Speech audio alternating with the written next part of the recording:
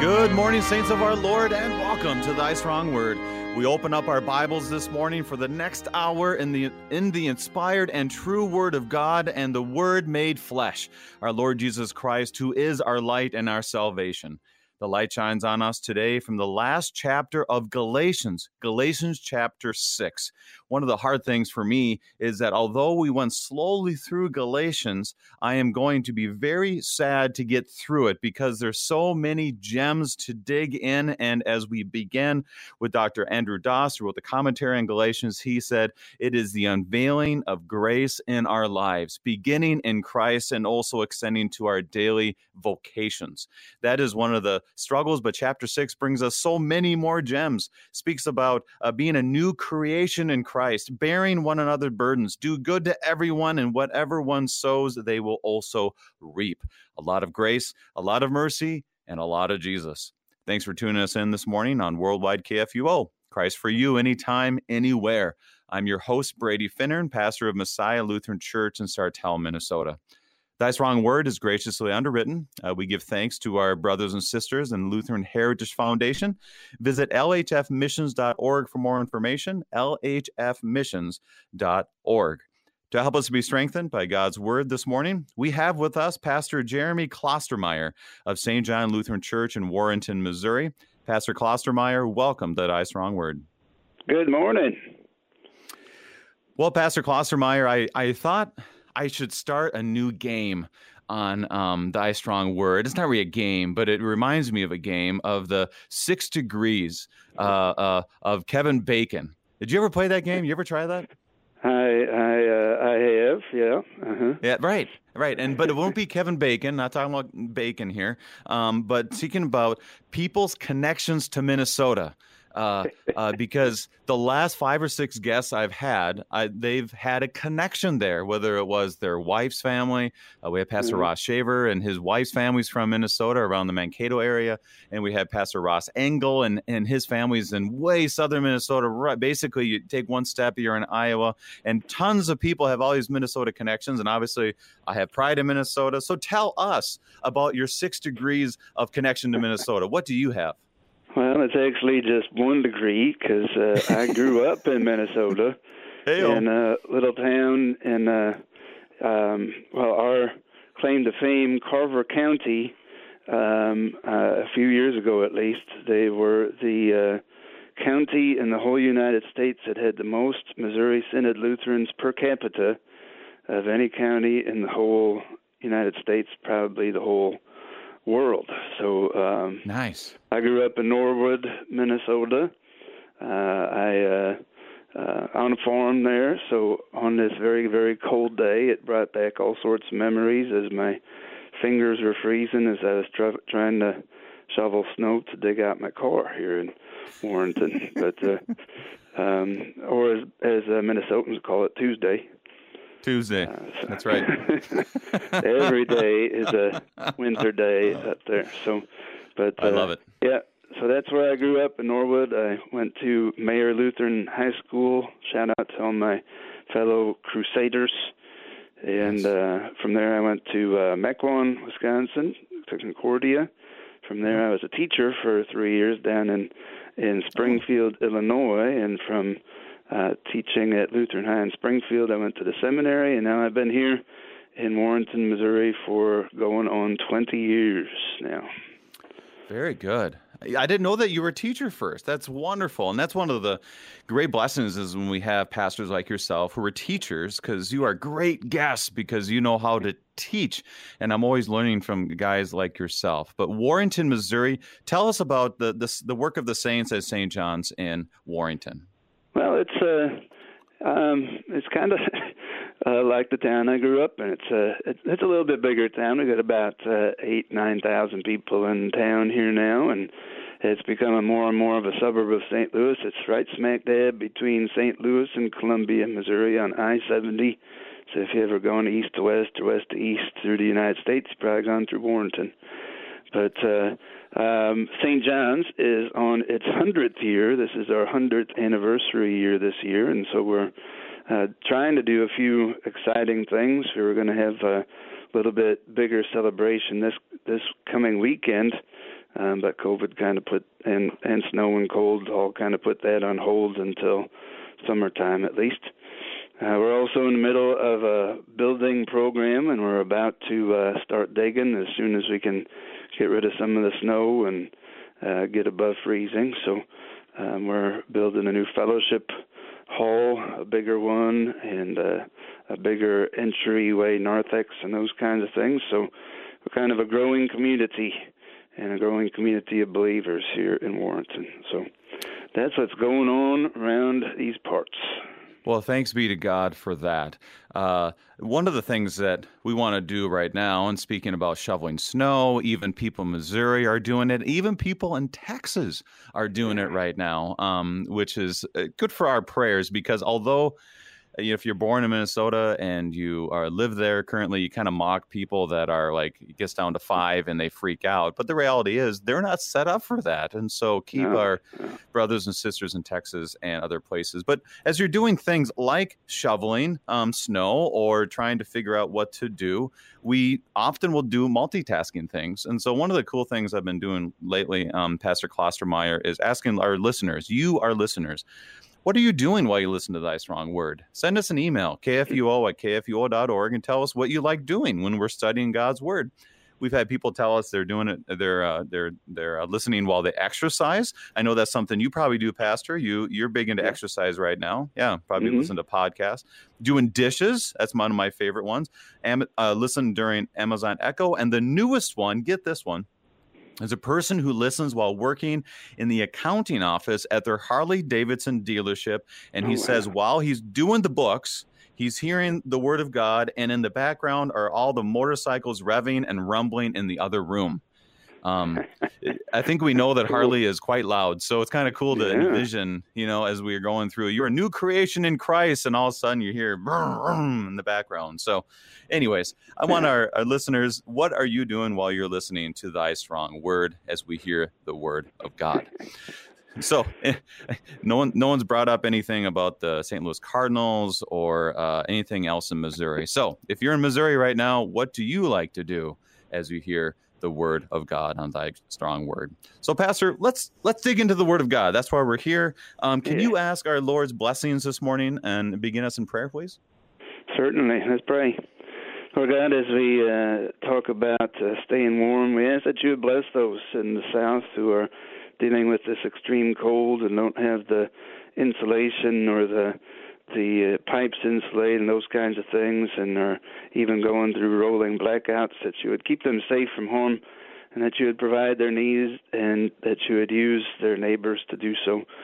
We also ask, Lord God, that you would be with all of us as we continue through this pandemic, that you would, as we learned in the last chapter of Galatians, that you give us the fruits of the Spirit, and one of those is patience. So we ask that you would give us patience as we continue to muddle through this COVID time. But as we continue to study your word, and as we do so today, we ask that you'd open our hearts and open our ears, that we might learn from you what you would have us to know. In Jesus' name, amen. Amen. Thank you, Pastor. We are opening our Bibles, so everyone open up your Bibles as we get to Galatians chapter 6. Now, one of the great things that Pastor Klostermeyer and I talked about before we started this program is the reality that it's so good to just be in God's Word. There's a lot of separation, isolation, other types of things. And chapter 6, I think, brings not only the topping on your ice cream or something, or not just like your cherry on top, but it like brings all of it together into one. So, Pastor Klostermeyer, do you have any this chapter? There's so much here. How do you want to begin with our background and thoughts on the previous chapters as we come into this to help us out this morning? What do you have to say for that? Well, as you have probably been discussing, Paul writes to the Galatians to talk to them about how to live in this world and how to be Christians and how to use your freedom. But the beginning of chapter 5, for freedom Christ has set us free. Stand firm, therefore, and do not submit again to a yoke of slavery. So how do we use our freedom? How do we live as Christians in this world, not gratifying all of our sinful nature, but still expressing and living in that freedom. And I think chapter 6 is going to give us a good way to do that, and well, lots of good ways, especially how we should care for and deal with one another, how we should love our brothers and sisters in Christ. Absolutely. And what's unique about Galatians is that you first might think, well, they're dealing with circumcision, and that doesn't relate to us. Like, well, it even says today, it's either circumcision or uncircumcision. It's about being a new creation. So we might think, well, that doesn't really apply to us. But really it comes to this. Whenever we have Jesus plus something, or something and then Jesus, in the sense of what we need to do, then we lose the gospel. Then we lose who we are in Christ. It's all about the full sufficiency of the cross and the empty tomb for you. And that's been a common theme that you wrapped it up so well, is that he set us free. And in that freedom, how were you to do it? To gratify the desires of the flesh? No. How are we supposed to live? And that's what Paul brings together so well. It relates to us because we all want to add things to Jesus. As one of our guests said, don't go back. Don't go back to slavery. Live in freedom and move forward by grace. So let's dig in. Verse 1. We're going to go very slowly today. Like I said, open up your Bibles. We're using the English Standard Version, and we're going to go very slowly, especially at the beginning, because there's so many gems. Verse 1.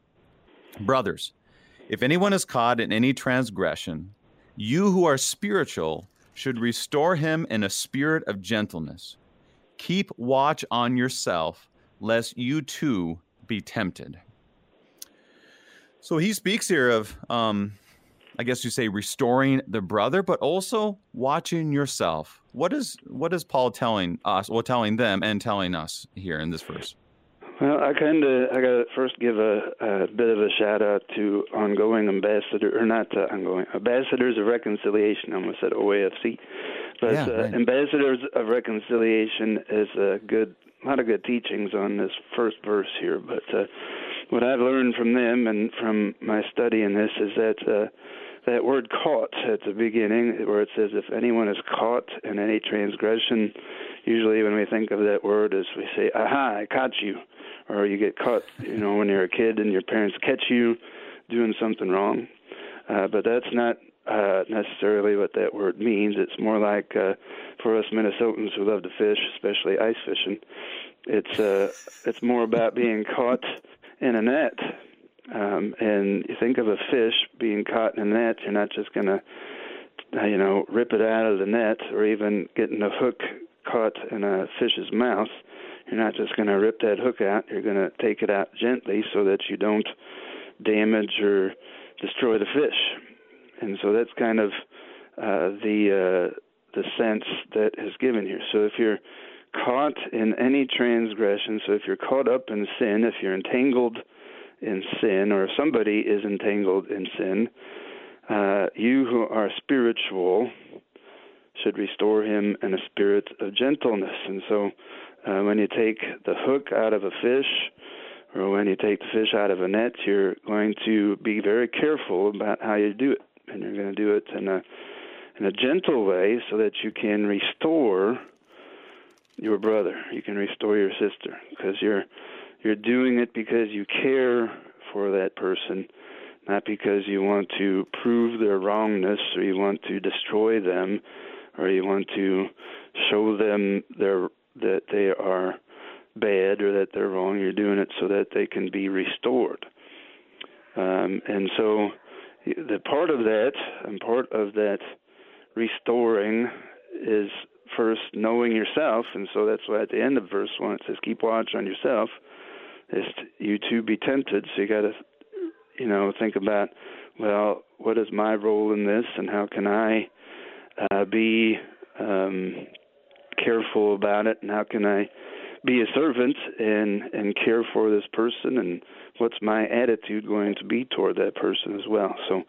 So much good stuff in that verse. I could talk more and more about it, but it's about thinking and caring about the other person more than yourself.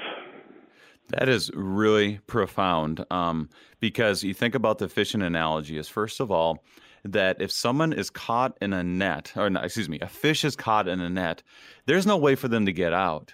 There's no, it requires something from the outside getting them out of that net, which obviously points us to Christ, points us to God, coming from outside ourselves, grabbing us and pulling us back to Him. But also He uses people in our lives that have taken us out of that net. And not only that they take you out, because like you use that so well, is, you can grab that fish and just take it out. Like if it's like in Minnesota, if it's an eel pout, you just want to grab it and you want to just hit it across the boat, because who wants to eat an eel pout? Nobody, kind of thing. And that's kind of what we think we want to do with people, is take them out and just kind of beat them over the head even more when they were caught, But here you're saying it so well, that you take out that fish, especially if it's a walleye that you really want to eat. You take it out, you tenderly keep it because you want to keep that thing alive. Now, the end analogy here is you're going to eat it. That's not what we're talking about in this sense. But you care for it. If you're a trophy fisherman, you might want to put it back in the water. Yeah, it's true too. Yeah, it's true too. So if you're thinking in that realm, that you're carefully handling it, you're caring for it, and you will release it back. Usually I just want to eat them, so that's kind of how I fish. Yeah. But you think about that's how we get caught in sin. It isn't. We act as if you are just doing it because you don't care and you only think about yourself. But there is needing to be gentleness, which is a fruit of the Spirit, as you said. That this is a great, oh boy, we could spend all this hour on this one verse. Okay. But then he transfers to talk about watch yourself. It reminds me of Acts chapter 20 when it says, pay careful attention to yourselves and to all the flock. Reminding us that we indeed are sinful too. So when we address a brother or sister, we are not coming to them as sinless people. Thoughts on that? I mean, you talk about Ambassadors Reconciliation, which is a great organization talking about reconciliation. There's a lot to talk about, and they do a lot of great work. Other thoughts on keeping watch on yourself? Well, one of the sins that is prevalent in our society, in our world today, even especially with Christians, is talking and speaking and acting out in anger. In the scriptures it tells us, in your anger do not sin. And I think that's a troublesome thing. And when the world sees Christians acting out in sinful ways in anger, it causes a bad witness for us. And so if I think of the person who is caught up, who is entangled in anger and bitterness and those kinds of things, and then you get involved with them, and then all of a sudden you're caught up in anger and bitterness and stuff like that too. That kind of puts it all together too. So you want to be careful, and like I said, I could spend another hour on it, but triangulation and becoming part of the problem, and instead of becoming part of the solution and the reconciliation. And that's important too, as you pray today, that you also pray for the fruit of the Spirit of patience. Right. Because whenever we work with other people, that we all bring a bunch of burdens to the table.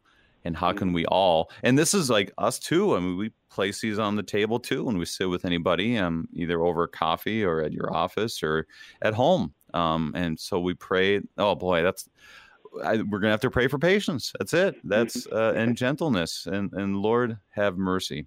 Let's move on. We're just going to do verse 2, because then he kind of steps it up a notch.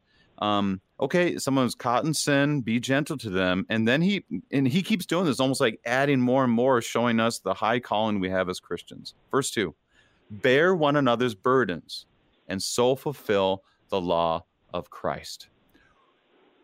That's a high calling. What is he telling us here? Well, part of, I wouldn't call it the religion of the United States, but, mind in your own business kind of thing is what we hear a lot about today, or that's their business, let them deal with it, I'm not going to get involved with it. But that is not so for Christians and for brothers and sisters in Christ. We are to, in essence, make their life our life. So when we bear one another's burdens, it means we're taking on the burdens that they are carrying, and we do that in a heartfelt kind of way, that we actually ache and hurt for those who are burdened with sin. It's not just again getting back into the verse before, where we are looking to care for the person. And in order to care for the person, you have to have sympathy and empathy for them, and that's and we'll see that in the next verse as well, that, the only way to truly care for somebody is to actually care about them. And right. The only way to care about them is to make their burdens your burdens. Right. And that's one of the things, we let God's word speak, and then we move on from there and say, Lord, help me to do this. Because my first reaction to this when I hear it is, that's too much for me to handle. I can barely handle myself along with my 4 kids or my job. But God doesn't first go to bear each other's burdens, but make sure you stay well balanced on a healthy diet and da-da-da-da-da. And obviously, you and I know that that's an important thing, but we just let God's word speak. Maybe it cuts us to the heart a little bit, maybe, those kind of things. But it's good for us because it says the law of Christ, which I saw a commentary just point us to John 15. This is my commandment, that you love one another. And it's so simple, but yet we know it's so complex. Any thoughts on that? That's a high calling. How are we to look at this? Well, in essence, it's not us doing it, but the Holy Spirit living in us. If you think about Jesus and how Jesus lived his life while he was here on earth, he cared for people, and he had the ability to see in their hearts and know fully the struggles and the burdens that they were going through, and so he bore them all the way to the cross. At the same time, in his humanity, he often went out by himself to get some alone time and get some time of rest. And so to think that we can bear everybody else's burdens without getting rest for our souls, that's silly. And so that's why we have a Sabbath, but that's why we have God's Word every day. But at the same time, realizing that it is not by might nor by power, but by the Spirit that we are able to do these things. Absolutely. Great way to always, and that's what Paul does. We've gone through 2 Corinthians, and we've now completing Galatians, and that's a common theme. This is not for when I'm strong, or when I'm going the wrong direction. When I am weak, I am strong because I have Christ. Now, let me use another analogy in this, because I talked to my kids quite a bit about this, and I did not understand this when I was going through school, is that when you do a project or you do a writing or something along those lines, is that you need help. You have teachers, you have aides or whatever, you need help. And I have a few PhD members in my congregation. I asked them one time, when you did your thesis, how many people helped you? And they said, well, one guy said that he had 5 people read over his thesis, and they're like PhD people who were reading through it, editors. If you write a book, you at least have 5 or 6 people look at it to give comments on it and all this. And then here I am writing a 2-page paper for 5th grade or something like that, thinking I don't need help. I mean, that's quite arrogant that the PhD guy needs 5 people and I don't need anybody. That makes no sense. And that relates to us and God, that if we think that all of this, I'm going to bear one another's burdens on my own, what is going on? I mean, Jesus says, I am the vine, you are the branches. Fruit of the Spirit flows from that vine onto us. And all these things he tells us today, remember, this is Christ working through you. Don't get so arrogant to think that you can do it. Remember, it is Jesus who is on your side and the Holy Spirit that he pours upon you. Any last thoughts on this? Like you said, it's beautifully said. High calling, but it is Christ who is on our side. Yeah, Yeah, I told my kids when they were younger that the difference between the A and B plus students and the C students are the A and B plus students asked for help. Yeah. They went to the teacher and said, "I don't understand this. Please help me." And I learned that the same as you from horrible experience when I was too proud or too afraid to ask for help, and so I didn't, and I suffered for it. And I'm still paying the student loans for it too. But I'm done paying student loans. I've been going to. But anyways, when it comes to this and bearing each other's burdens and going and showing folks their sins and trying to get people out of their nets, the first thing we need to do is just pray a very simple prayer that I pray quite often, and it's just, Holy Spirit, help.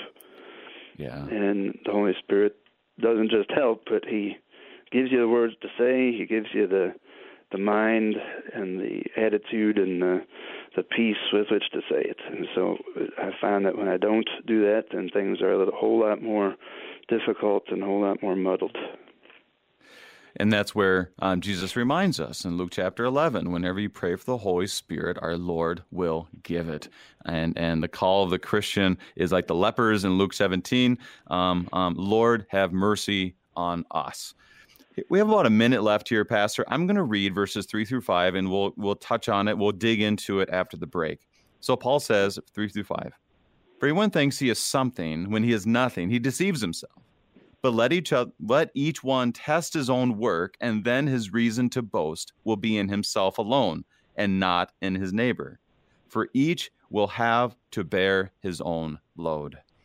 We'll be touching on this on the other side of our break. We are studying Galatians chapter 6 with Pastor Jeremy Klostermeyer. We'll be right back.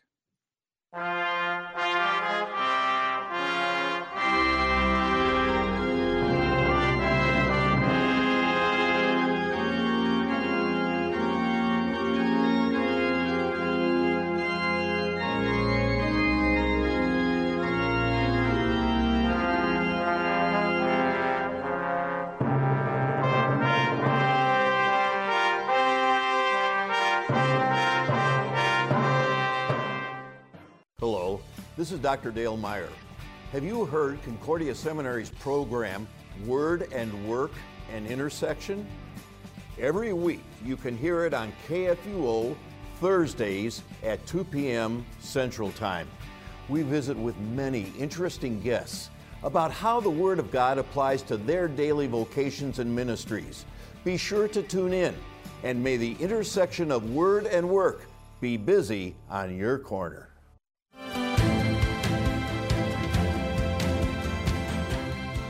This week on Issues Etc., we'll discuss Christian nationalism with Dr. Albert Mohler. We'll talk with Pastor Brian Wolfmiller about what I wish my non-Lutheran family members knew about Holy Communion, and we'll visit with Dr. Carl Trueman, author of the new book, The Rise and Triumph of the Modern Self. Issues Etc., live weekday afternoons from 3 to 5 on KFUO.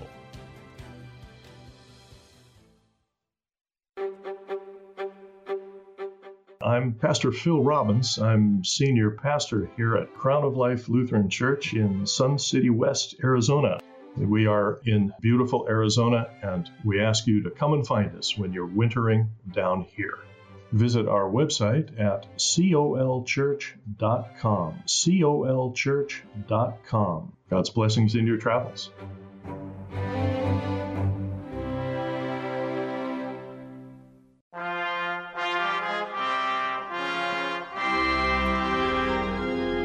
And welcome back. We're studying Galatians chapter 6 with Pastor Jeremy Klostermeyer, and we are speaking about bearing one another's burdens and to fulfill the law of Christ. And now we've gotten to verses 3 through 5, and he points us once again to repentance and humility. He doesn't use those words, but he says this: for anyone thinks he is something when he is nothing, he deceives himself. We hear this in other parts of the scriptures when he says, Romans chapter 12, I say to everyone among you to not think of himself more highly than he ought to think. And this is important for us, especially when we're bearing each other's burdens, when we're looking to one another of gentleness. And Pastor Klostermeyer, why is it so important to not think more highly of yourself than you ought?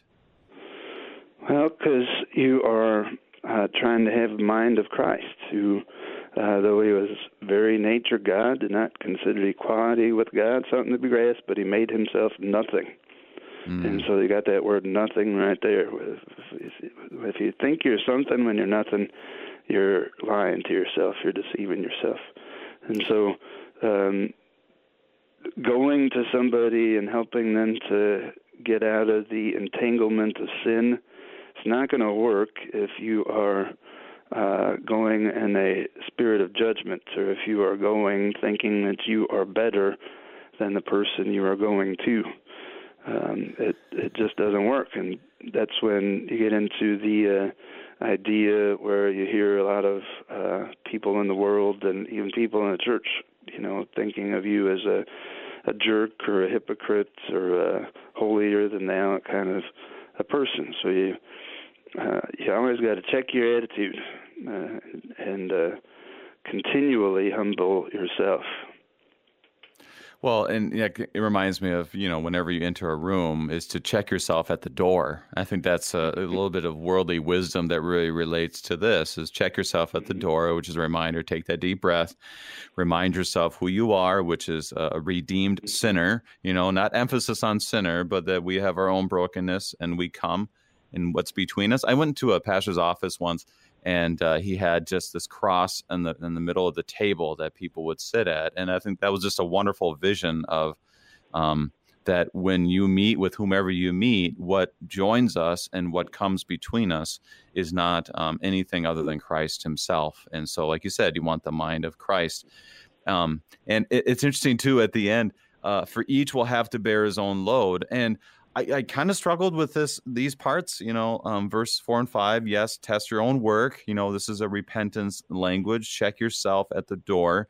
But verse 5, I saw one commentary kind of talk about, if you want to go that direction of doing this all on yourself, it's going to be a big load to bear, which I thought was a good way to speak on that. But any thoughts on those last two verses and what Paul's telling us? Well, it's a good kind of segue into Ash Wednesday, that if we are testing our own work, then his reason to boast will be in himself. Well, you'll never have actual reason to boast in yourself. So it's almost, I take it, and what I've read about it, it's almost in a sarcastic kind of tone, that you're going to go ahead and test your own work, and if you can find reason to boast in yourself, then that's fine, but you're not going to. So if you're going to go that way, you're going to have to bear your own load. So it's, but realize that that's not how Christ would have us do it. That's not how it works. And it's a load way too big for you to bear. That's why, it always goes back to the cross. The bearing that he had of the cross was even for him, too much in his humanity. And so he had a helper, but yet when he died, all the sins of the world were on himself. So don't take that load on yourself. It was put on Jesus himself as well. Let's move on to verses 6 through 8. We have, 6 through 10 here is just outstanding stuff. So I'm excited. Let's go 6 through 8 and break it down before we get to 9 and 10. One who is taught the word must share all good things with the one who teaches. Do not be deceived. God is not mocked. For whatever one sows, that he will also reap. For the one who sows to his own flesh will from the flesh reap corruption. But the one who sows to the Spirit will from the Spirit reap eternal life. I'll just give a little bit of segue here to verse 6, where it just says, share good things with the one who teaches. And that's just, to me, just a simple exhortation. Pray for your pastors, support your pastors or your teachers or other youth workers or whatever it might be. Those who bring the word of God, respect them. This is a commandment, fourth commandment type of thing. And do you have anything else to say on that? I think it's pretty simple, but is there more you wanted to say? Yeah, well, I think there's a sense of appreciation for not so much for the teacher as for what he's teaching, and that you're, you know, in verse 7, you know, God is not mocked. In the commentaries that I've been reading, it's more of a sense of turning one's nose up at God. And if you're not appreciative of what you've been taught, you're kind of going to mock it. You're going to turn your nose up at it. You're going to turn away from it. But if you are appreciative of it, then you're going to share all good things with the one who's teaching you, so that he can keep on teaching, so that he doesn't have to get another job making tents or becoming a full-time sports fisherman. There you go. Yeah, what a burden that would be on many people. I'm guarantee it. No, but that's a good point, and I think it you know, the understanding of not mocking God. And we might think, well, that, you know, that's that person who confirmed their faith in 8th grade, never came back to church. Well, we can mock God all the time and say, well, you said this, but you didn't really mean it, or, you know, this part, I really like that part, therefore I'm going to focus on it and something else. And so he's not just talking about those people over there, like you said so well at the beginning, but he's speaking about us. Don't mock God, because that's a huge load to bear. Last thoughts on those first two verses? Well, and it gets back to the verses before, that we have to treat our own sin with the seriousness it deserves, and not just gloss over it, look over it, or, you know, to say, oh, I'm not worried about getting caught up in that person's sin. I'm pretty strong in myself, and you know, we always have to, you know, what Jesus said, take the log out of our own eye, so then we can see clearly to take the speck out of our brother's eye. So we need to take our sin seriously, and always be looking at ourselves and our own, what we are sowing, so that we are not sowing to the flesh, but sowing to the Spirit. And I'm going to take one step back, because like you said so well, there is a reminder to you, our listeners, and to all Christians, is that everything takes time when you're caring for souls. You know, I know you and I have had conversations about the care of souls, and just, I think we have this understanding that we can kind of clean everything up relatively quickly in simple ways. And then we don't really think about the complexities that even our own parents had to go through with each one of us individually, that our spouse has to go through with us individually, our elders in our churches, or whoever it might be. And we make it sound like things can be fixed quickly, when the reality is it just takes time. It takes relationships. It takes prayer. It takes the Holy Spirit, which brings us into these next few verses, is that when the best thing, and we talked about this in Galatians, is that every time God brings someone into your life, it's good for us to be reminded that this is a person that Christ has died for. And then therefore we can ask for the peace and patience and kindness and joy and everything else. Just take your time, because this is God's redeemed child. So let's move on to 8 and 9, because we could talk about that all day as well. But here he talks about spirit and flesh and reaping. What is he talking about with spirit versus the flesh? How would you talk about that? Well, you can go back to the last chapter, where in verse 16 he says, chapter 5:16, I say, walk by the Spirit, and you will not gratify the desires of the flesh. So in here, he's talking about sowing and reaping by the Spirit versus sowing and reaping by the flesh. And so we have the two natures going on here. We have our spirit nature, which we've been sanctified by the Holy Spirit, who's washed us in the waters of holy baptism, who continues to make us holy day by day as he convicts us of our sin and continues to pour his forgiveness into us. So that's sowing by the Spirit. But then we have the fleshly temptations and falling into those temptations, and the sinful nature that we have, the flesh. And so if we are spending our time sowing seeds in the fleshly nature, that's when we reap corruption. And so you can, in a very simple way, think about how you're spending your time. Are you spending your time in God's Word? Are you spending your time in prayer, in repentance, and getting as much of the Word and the sacraments into you as you can? Or are you spending time on TikTok and surfing the Facebook and looking at things that you shouldn't be looking at and listening to things you shouldn't be listening to? So this is a very kind of practical thing. But again, it comes down to continual repentance, daily drowning of the old Adam, that the new man can come forth. So being a farm kid, when I think of sowing and reaping, I think of what gets put in the field and how you fertilize and water that seed, and if you're going to put crummy seed into the field, that's what you're going to get. That's the fruit that you're going to yield, and it's not going to be too great. And so at the same time, if you're sowing by the Spirit or sowing to the Spirit, it's going to be Holy Spirit stuff. And how does the Holy Spirit work? He works through the means of grace. And that's really good, because we do live in like a lot of people will say, I have a grandpa and my grandmother were farmers, or great-grandparents, but, less and less people are going to say, I grew up on a farm, And so it's good for us to think about, it's simply this: sowing is what you put in the ground. Is that kind of how you said it? Sowing is what you put in there.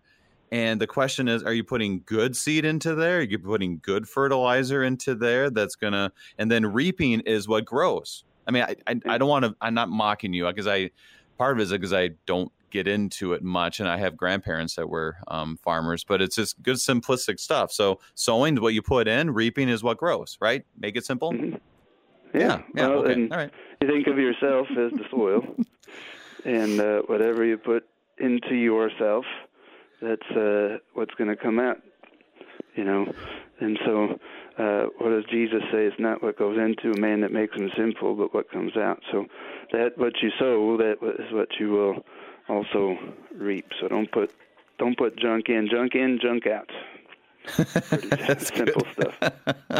I've been crucified with Christ, and no longer I live, who lives in me. So receive the good things of Christ, and from there good things will bear fruit from it, which points us to verses 9 and 10, which I love these verses, because they were, we did a sermon event a couple years in St. Louis, and the group that we worked with, this was their theme verses, which was very powerful to use with our kids, and let's be honest, very powerful to use for us as adults as well. Mm-hmm. Verses 9 and 10. Let us not grow weary of doing good, for in due season we will reap, if we do not give up. So then, as we have opportunity, let us do good to everyone, and especially to those who are of the household of faith. Verse 9, he says, let us not grow weary. Of doing good. How can that happen, right? We always want to do good. How can we grow weary? Tell us about growing weary. Well, being a parent and having two kids my daughter's going to be 20 here in a couple of weeks. But a parent grows tired of dealing with their kids.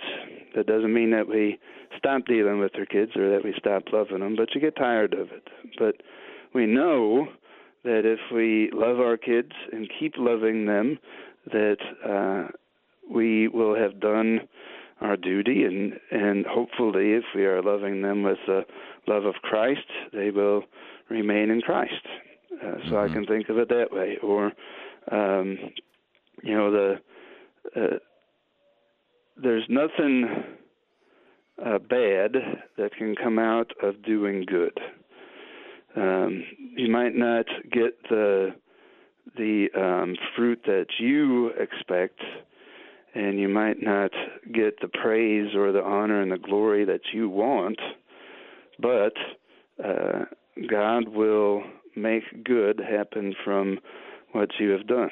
It might be a long time down the road. We talked a lot about patience today. And so in the due season, we will reap if we do not give up. And so good is going to come out of doing good. But you can't, if you don't see automatic results, and pastors have to take special knowledge of this, special understanding that if you don't see, you talked about confirmation class earlier, it might be that kid who went through 8th grade confirmation doesn't show up for 10 years afterwards, but you have still planted the seeds of God's Word and of His knowledge and catechesis and those kinds of things in that person. And so, or you can go to the Proverbs passage and say, train a child in the way he should go, and when he's old, he will not depart from it. So it's all about simply doing what God has given you to do. That's it. And he says it, I was thinking about when you talk about the youth, because, Isaiah 40 says, even youth grow tired and weary. And so we can talk about how we get tired, but even youth do, which means he says, do not grow weary, meaning, kind of a chin up, because there will be fruit that will be bore. This goes to Jesus is the vine, we are the branches. Fruit of the Spirit flows from Jesus upon us. And if we do not give up, this is a reminder to our listeners, do not give up. You might have children who do not go to church. You might have loved ones and neighbors that just, for whatever reason, are just apathetic about the faith. But it's amazing to me, the more I do this, is that God will provide. And we pray by the Holy Spirit that these things will happen. So he says, do good. So bring in the good stuff, and there will be a reap of all of this. In verse 10, I love how he says this. So then, as we have opportunity, let us do good to everyone. And I think those words, as we have opportunity, are important. Any thoughts on those words?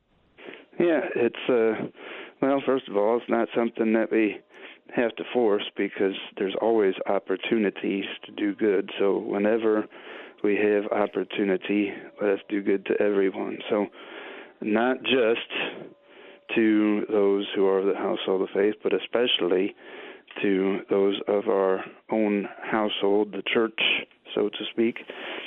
But, when I think of this is what I think of when it comes to mission work, that whenever we have opportunity, look for the opportunities in your life and do good and just love people where they're at.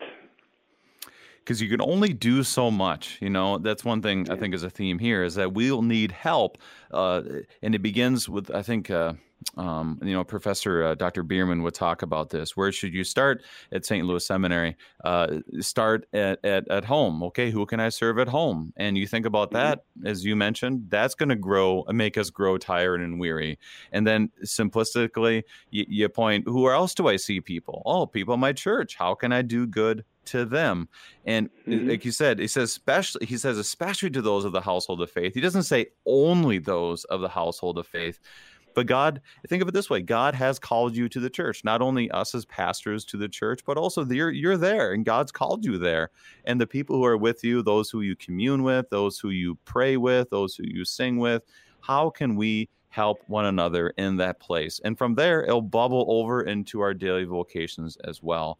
I love this verse because it reminds us of our limitations. Don't try to save the world. Jesus already did that. Secondly, it gives us some practical applications of who we can serve in our lives. Last thoughts before we move on. I mean, we're going to be low on time, but last thoughts, because I want you to run ahead on those. Yeah, no, I think there's a lot of people out in the world who are depressed and anxious, and even of the household of faith. And one way that I've found to get rid of that is to start thinking about other people. Like if I spend too much time in my office, I start getting kind of down about things. And so best way to deal with that is to call somebody on the phone or go visit somebody in their home or make a pot of soup for somebody and bring it to them, and just do things for other people. And if there's one way to get out of the doldrums, especially in this COVID time, it's to care for others, and that fulfills, not only fulfills the law of Christ, but also gives you joy. Absolutely.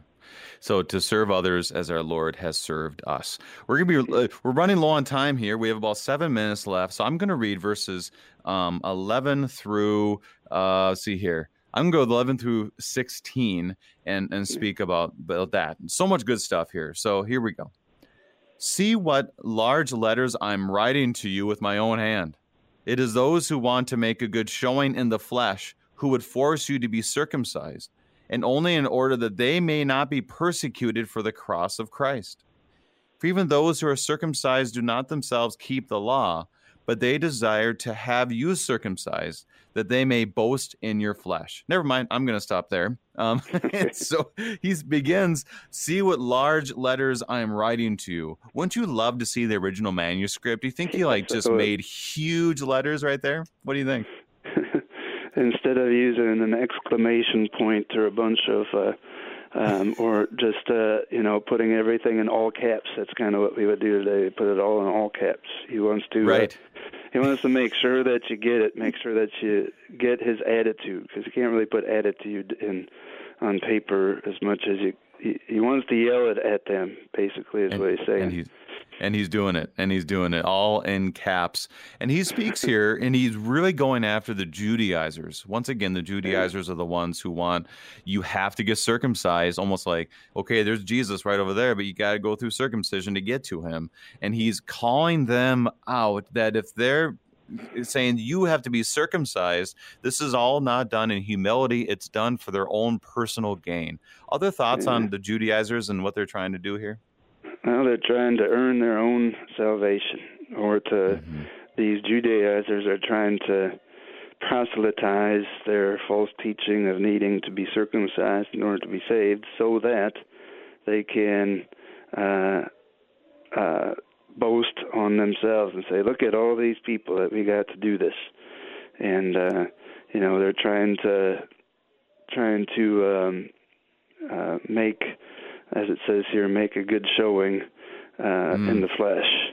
They're trying to look good, basically, is the best way to put it. And when you're trying to look good, it's usually when you look like a jerk, and it's kind of what he's trying to get them to understand. These guys are not trying to help you; they're just trying to make themselves look good. And that's such a temptation. Like he says that, and he's pointing at the Judaizers, but boy, I feel like he's pointing at me, because there's a lot of times when we see success, and this is in your own family, or so it goes both ways. So we see success, we want to take the gain, and when we see something go wrong, then we want to take all the blame, both of which points on ourselves as opposed to pointing to the Lord. And it's so easy to try to boast and say, look at that success. That was all me, all of those things. Any thoughts on that temptation?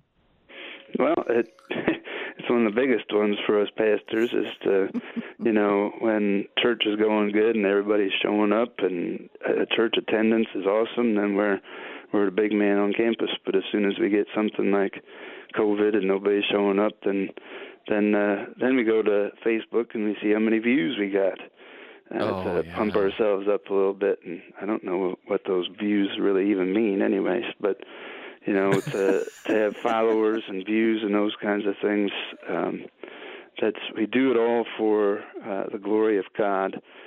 And as soon as we start to take glory for ourselves, that's where trouble comes, and that's where all manner of people fall into all manner of sin, and eventually sin gets found out. Absolutely. And that's a good reminder for all of us. Lord, have mercy as we replace one God with another. Let's continue on, verse 14. He tells us, don't boast in the flesh or other people's flesh, boast in something else. I'm going to read all through the end here. But far be it from me to boast except in the cross of our Lord Jesus Christ, by which the world has been crucified to me and I to the world. For neither circumcision counts for anything nor uncircumcision, but a new creation. And as for all who walk by this rule, peace and mercy be upon them and upon the Israel of God. From now on, let no one cause me trouble, for I bear on my body the marks of Jesus.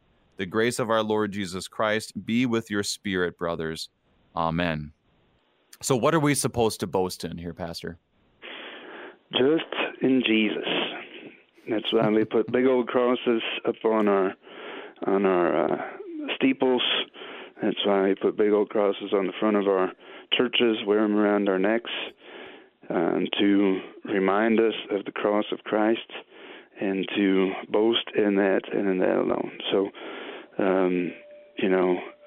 it's something that we have to be continuously reminded of. That, I talked about our building program here at St. John's, and if we're doing that for ourselves, it's going to be a waste of time and a waste of money and a lot of waste of effort. But if we're going to use that building to put forward the cross and to bring people to Jesus and to fulfill the Great Commission and to love others so that they might feel the love of Christ, then we're doing what God has called us to do. And so we got nothing to boast in. We're poor, miserable sinners, and we need the cross. We need Jesus for ourselves.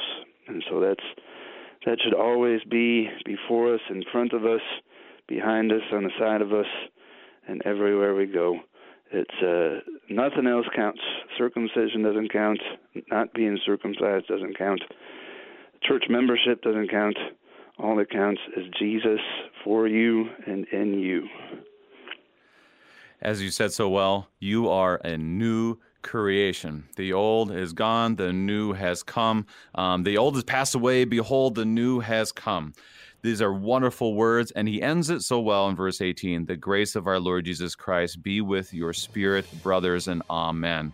Pastor Jeremy Klostermeyer of St. John Lutheran Church in Warrenton, Missouri, helping us today with Galatians chapter 6. Pastor Klostermeyer, thank you for being our guest. You guys have a wonderful day. Saints of our Lord, in Christ you are new creation. Keep watch of yourselves and stay in that grace. Bear one another's burdens and boast in the cross of our Lord Jesus Christ. I'm your host, Brady Finnern, pastor of Messiah Lutheran Church in Sartell, Minnesota. Thank you for joining us, and the Lord keep you safe in the palm of his hands.